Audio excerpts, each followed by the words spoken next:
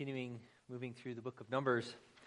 We're in chapter 31 and 32. We're almost near the end of our series. Today we are looking as Israel sits across still from the promised land, a victory they have over the nation of Midian, followed by a change in some of the tribes' desire for their inheritance. As we look to the reading of God's Word, if you join me in prayer. Most gracious God, our Heavenly Father, and you alone dwells all the fullness of light and wisdom. And we ask that you would enlighten our minds by your Holy Spirit, that we would truly understand your word, that you would give us grace to receive it reverently and humbly, and may it lead us to put our whole trust in you alone. And this we pray through Jesus our Lord. Amen. Looking first at chapter 32, beginning in verse 1. Now the people of Reuben and the people of Gad had a very great number of livestock. And they saw the land of Jazer and the land of Gilead, and behold, the place was a place for livestock. So the people of Gad and the people of Reuben came to Moses, to Eleazar the priest, and to the chiefs of the congregation. The land that the Lord struck down before the congregation of Israel is a land for livestock, and your servants have livestock. And they said, if we have found favor in your sight, let this land be given to your servants for a possession. Do not take us across the Jordan. But Moses said to the people of Gad and to the people of Reuben, shall your brothers go to war while you sit here? Why will you discourage the heart of the people of Israel from going over into the land that the Lord has given them? The word of the Lord. If you please be seated.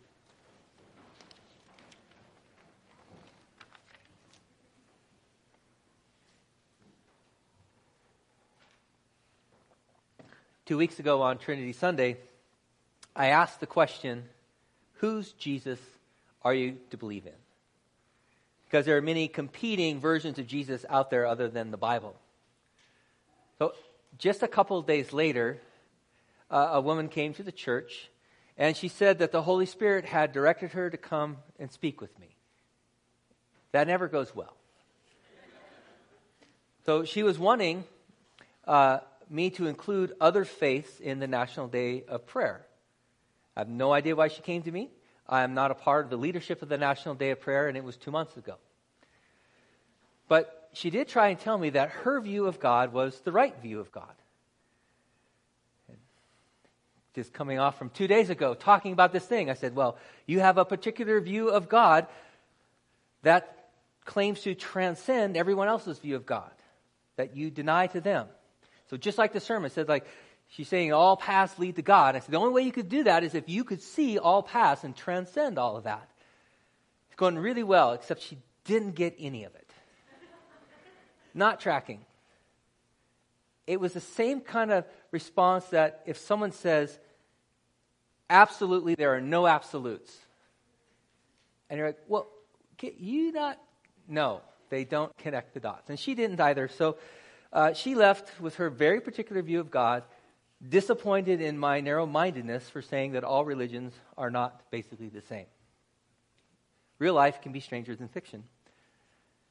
Today, we're confronted again with the problem of that total destruction of a people in Israel's warfare. And no doubt the woman who came to me would simply use that as an example. Go, see, this is what I'm talking about. All you religious faiths are fighting one another and killing one another, and this is the problem. The Bible is an unreliable guide to God. And we've heard things like that.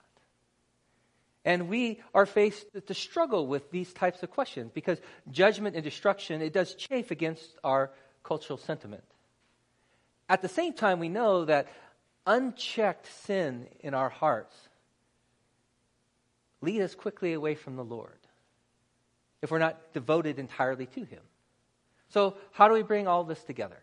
How are we to navigate this seeming contradiction of God's love and His wrath, His judgment?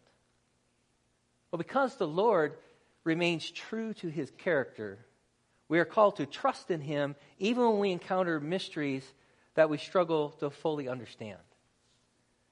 In chapter 31 and 32, they are related because of the conquest that takes place in 31 creates a potential problem of inheritance in 32. It highlights the dilemma of God's people for being incapable of going very far without falling away from him, even in a victory.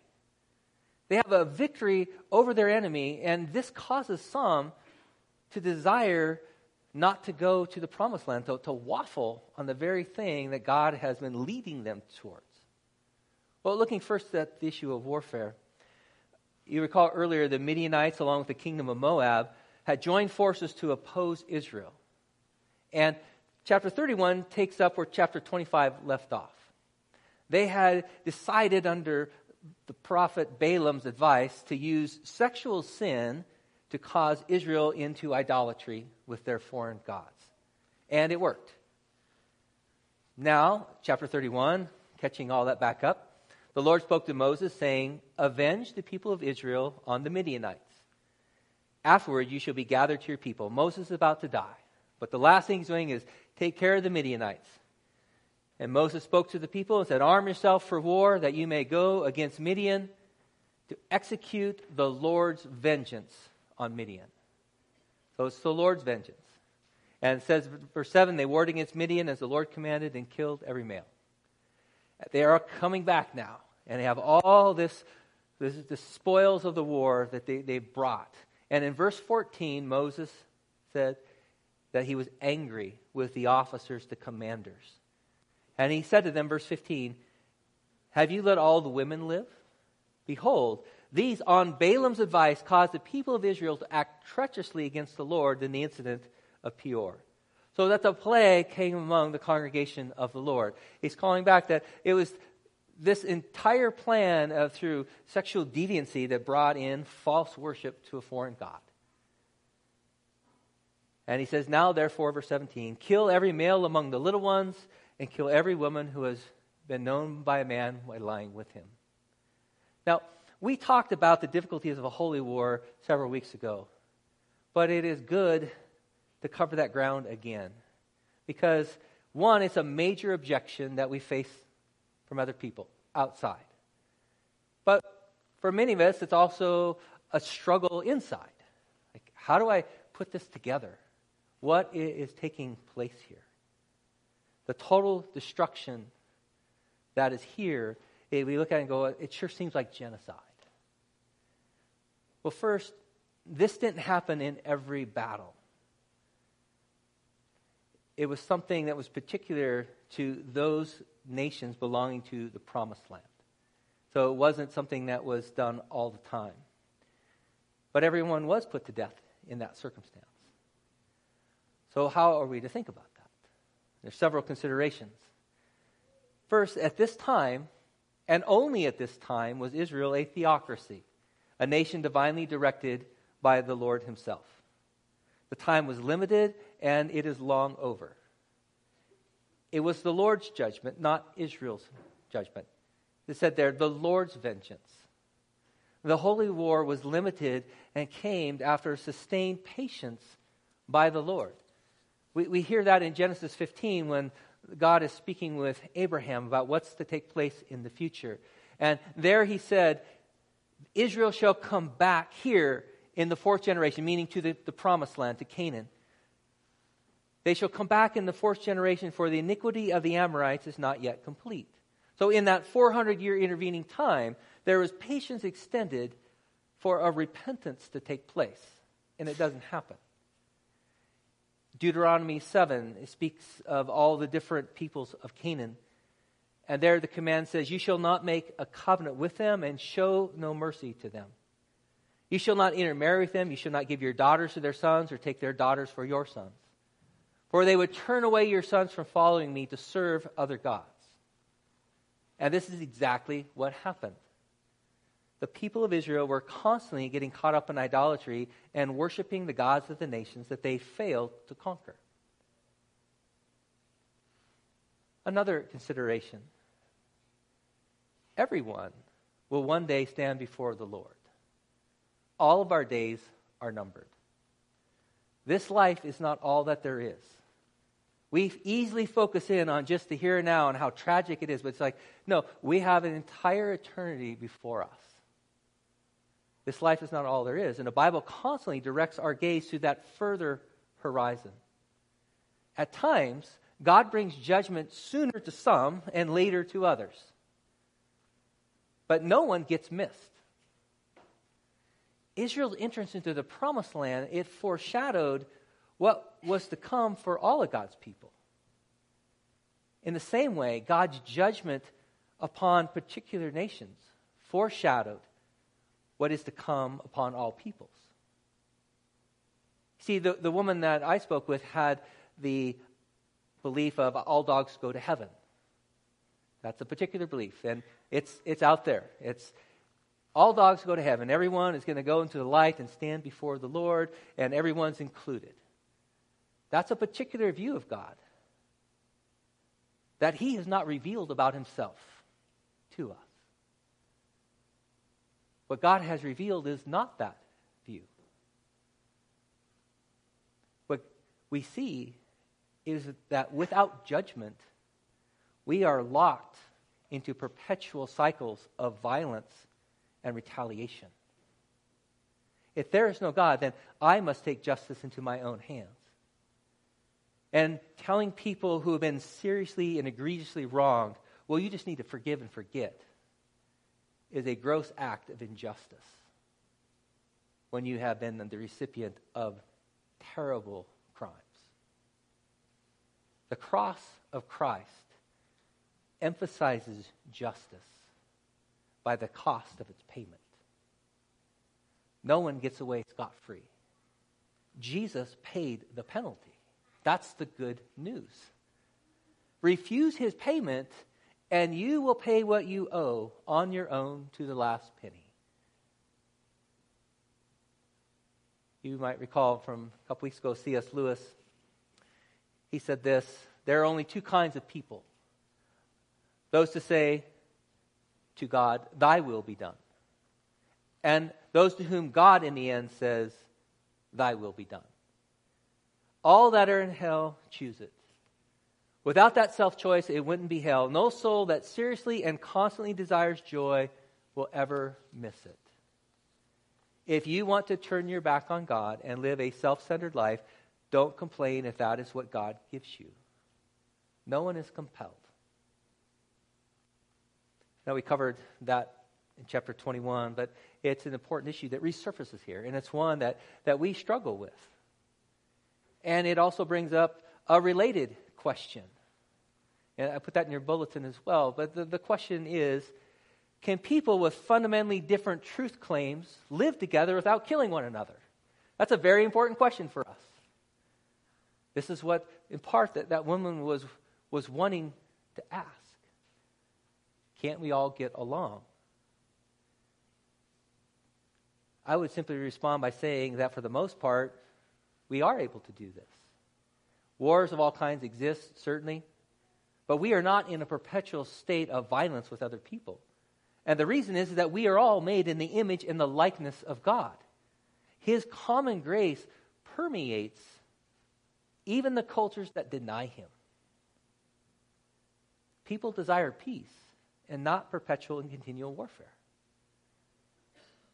And with that, we recognize there is no theocracy until Jesus returns.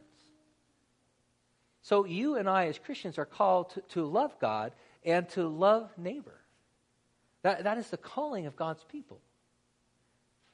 And no doubt we all struggle with aspects of God dealings with us and with others that we don't fully understand.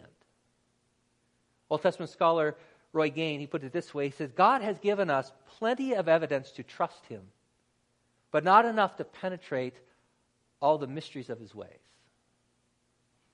I know enough to trust God, but I don't know enough to figure out all the mysteries of life. And we read in Deuteronomy 29:29, the secret things belong to the Lord our God, but the things that He has revealed belong to us and to our children forever, that we may do all the words of the law. The secret things belong to God, but what He has revealed, that we are to do. And even in that, we see that God's chosen people, Israel, with what was revealed to them, failed to do what God intended for them. And we look then at this very unique time in Israel's history to see how God is bringing all the loose threads together in his Son. For a covenant people to exist, God would have to fulfill his purposes through himself. Jesus is the true Israel of God. Where they failed at every level, he succeeded. And that's the good news. That is what we see in the culmination of Israel's history, that it points to, it rushes towards Jesus. Because of the internal problem of the heart.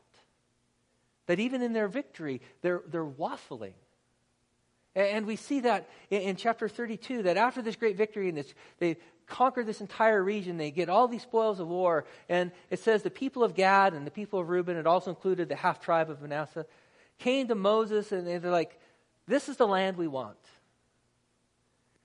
The Lord struck down before the congregation, this land is a land for livestock, and your servants have livestock. If we have found favor in your sight, let this land be given to your servants for possession. Do not take us across the Jordan. And Moses responds to this request with a, no, you got to be kidding me. He's angry. Verse 6, shall your brothers go to war while you sit here? Will you discourage the heart of the people of Israel from going into the land that the Lord has given you? Your fathers did this. And then he goes into recount the whole 10 spy fiasco. And in verse 13, after that, he says, the Lord's anger was kindled against Israel. He made them wander in the wilderness 40 years until all that generation that had done evil in his sight was gone. And behold, you have risen in your father's place, a brood of sinful men, to increase still more the fierce anger of the Lord against Israel. That was his response. If you've been wandering around for 40 years because of that, and it's like, oh my goodness, here we are again. And so they renegotiate with Moses, and they promise to send fighting men into the promised land. And they did. They did. They sent fighting men in to go with the rest of Israel. And because of that, in verse 29, Moses said to them, to the people of Gad, the people of Reuben, every man who is armed to battle before the Lord will pass with you over the Jordan into the land till it is subdued before you. Then you shall give them the land of Gilead as a possession. However, conditional, if they will not pass with you armed, they shall have possession among you in the land of Canaan. So they either do it, and they can have it, or if not, the whole deal is off. That is what took place. Now, on the surface, all this seems okay. But you and I, as we know, are called to be careful readers. The Promised Land never included that side of the Jordan River. So is it a bonus gift? For the first 100 who call in now, we'll throw in the whole Transjordan. It could be. I mean, it is a blessing of God for them. So he did expand their borders. So there's, in one sense, that is a blessing. But particularly at this time, what was happening?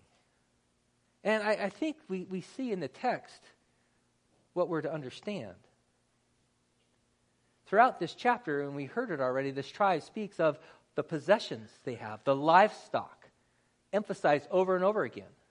They have a lot of livestock. They have a lot of things, cattle and sheep and camels. They've just acquired it all. But remember, all of the tribes did the acquiring. It wasn't just them. And their verse 16, they came near to Moses and said, we will build sheepfolds here for our livestock and cities for our little ones. And now again, this negotiation takes place. And notice verse 24, Moses corrects them. He says, build cities for your little ones and folds for your sheep, and do what you've promised. If you didn't see the change, the difference, think of it this way. You get that call. Could be from your teenager. You get that call. Just got in a car wreck. The first thing that comes out of your mouth, how's the car? If that was your response, you pulled a Reuben and a Gad. I mean, are you all right? They put the possessions first. That was their concern. It's all about the stuff. And one writer put it this way: the land of Israel is not a commodity, but a covenantal gift. It's a gift from God.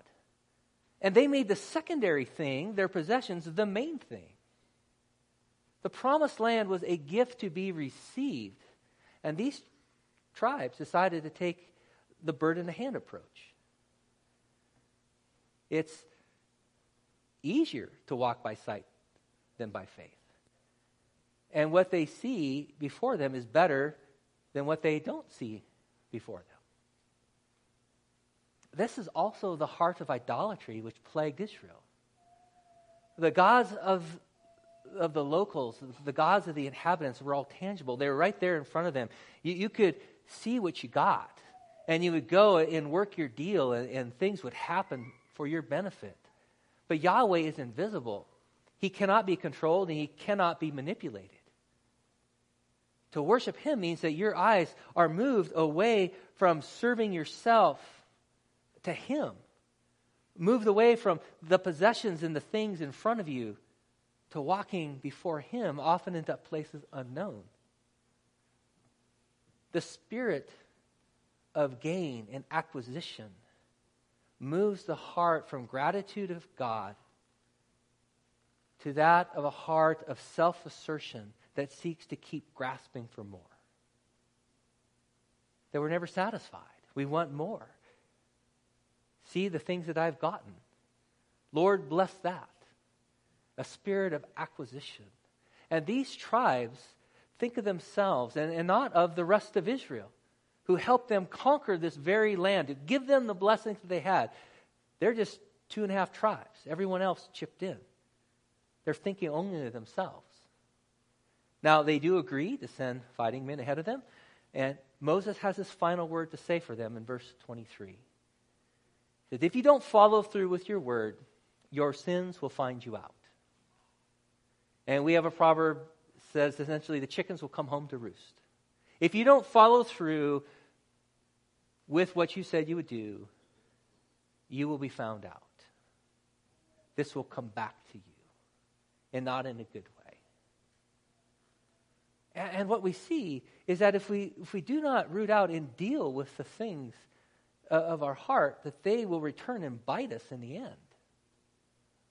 They will find us out. Saying, you have given this commitment, and if you don't follow through with what you've committed to encourage and to help your brothers and sisters to achieve their inheritance, it will come back to you. It will find you out.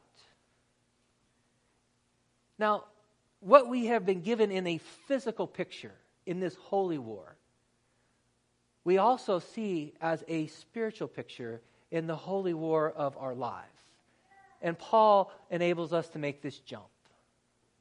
He tells us in 1 Corinthians that these things, the things that we've been reading about, they have been given for us as an example for our lives. They're not just interesting tidbits of stories. They're showing us the whole flow of redemptive history, and the responses of God's people then mirror the responses of God's people throughout history and our own responses. These things have been given for us. And we recognize that if we leave the disease, it spreads. And that was the whole problem. If we don't root it out, it spreads. And we see we're so easily satisfied with the bird in the hand that we camp out on the way to the promised land. Like, I don't really want to enter into that area, to enter into those difficulties, enter into those struggles, because life is pretty good right here. And I'm okay with that. And we cease to walk by faith. Hebrews 12 comes to us then as a word of encouragement. There, the author says in Hebrews 12, Since we are surrounded by such a great cloud of witnesses, meaning all of God's people who have gone ahead of us and who by His grace have entered in, let us throw off everything that hinders and the sin that so easily entangles. Let us run with perseverance the race marked for us, fixing our eyes on Jesus, the pioneer and perfecter of our faith. For the joy set before Him, He endured the cross, scorning its shame, and sat down at the right hand of the throne of God. Consider Him who endured such opposition from sinners, that you will not grow weary and lose heart. We're called then to focus on the one who made it. The promised land, it has been given to us because Jesus is the one who has conquered and gone ahead. And that is good news to us. Because we're a people with lots of livestock that needs shelters built, that takes the first thought in our mind captive. Think about it this way. I wonder what sociologists will say years and years from now when they uncover the great treasure troves of our storage units. That's a relatively new phenomenon. That's building sheepfolds, is it not? We have all these cattle, and we have to build stuff to hold them, Lord.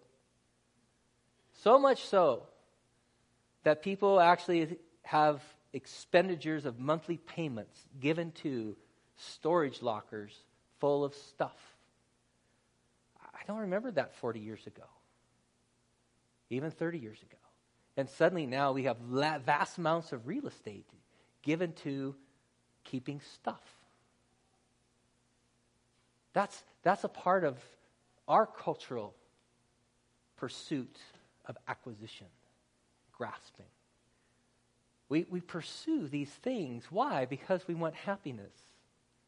We want to be able to have these things that somehow we think will give us joy. And they sit in the back of a locker, in the back of a closet, and I speak as one with too much stuff. And it's more than that.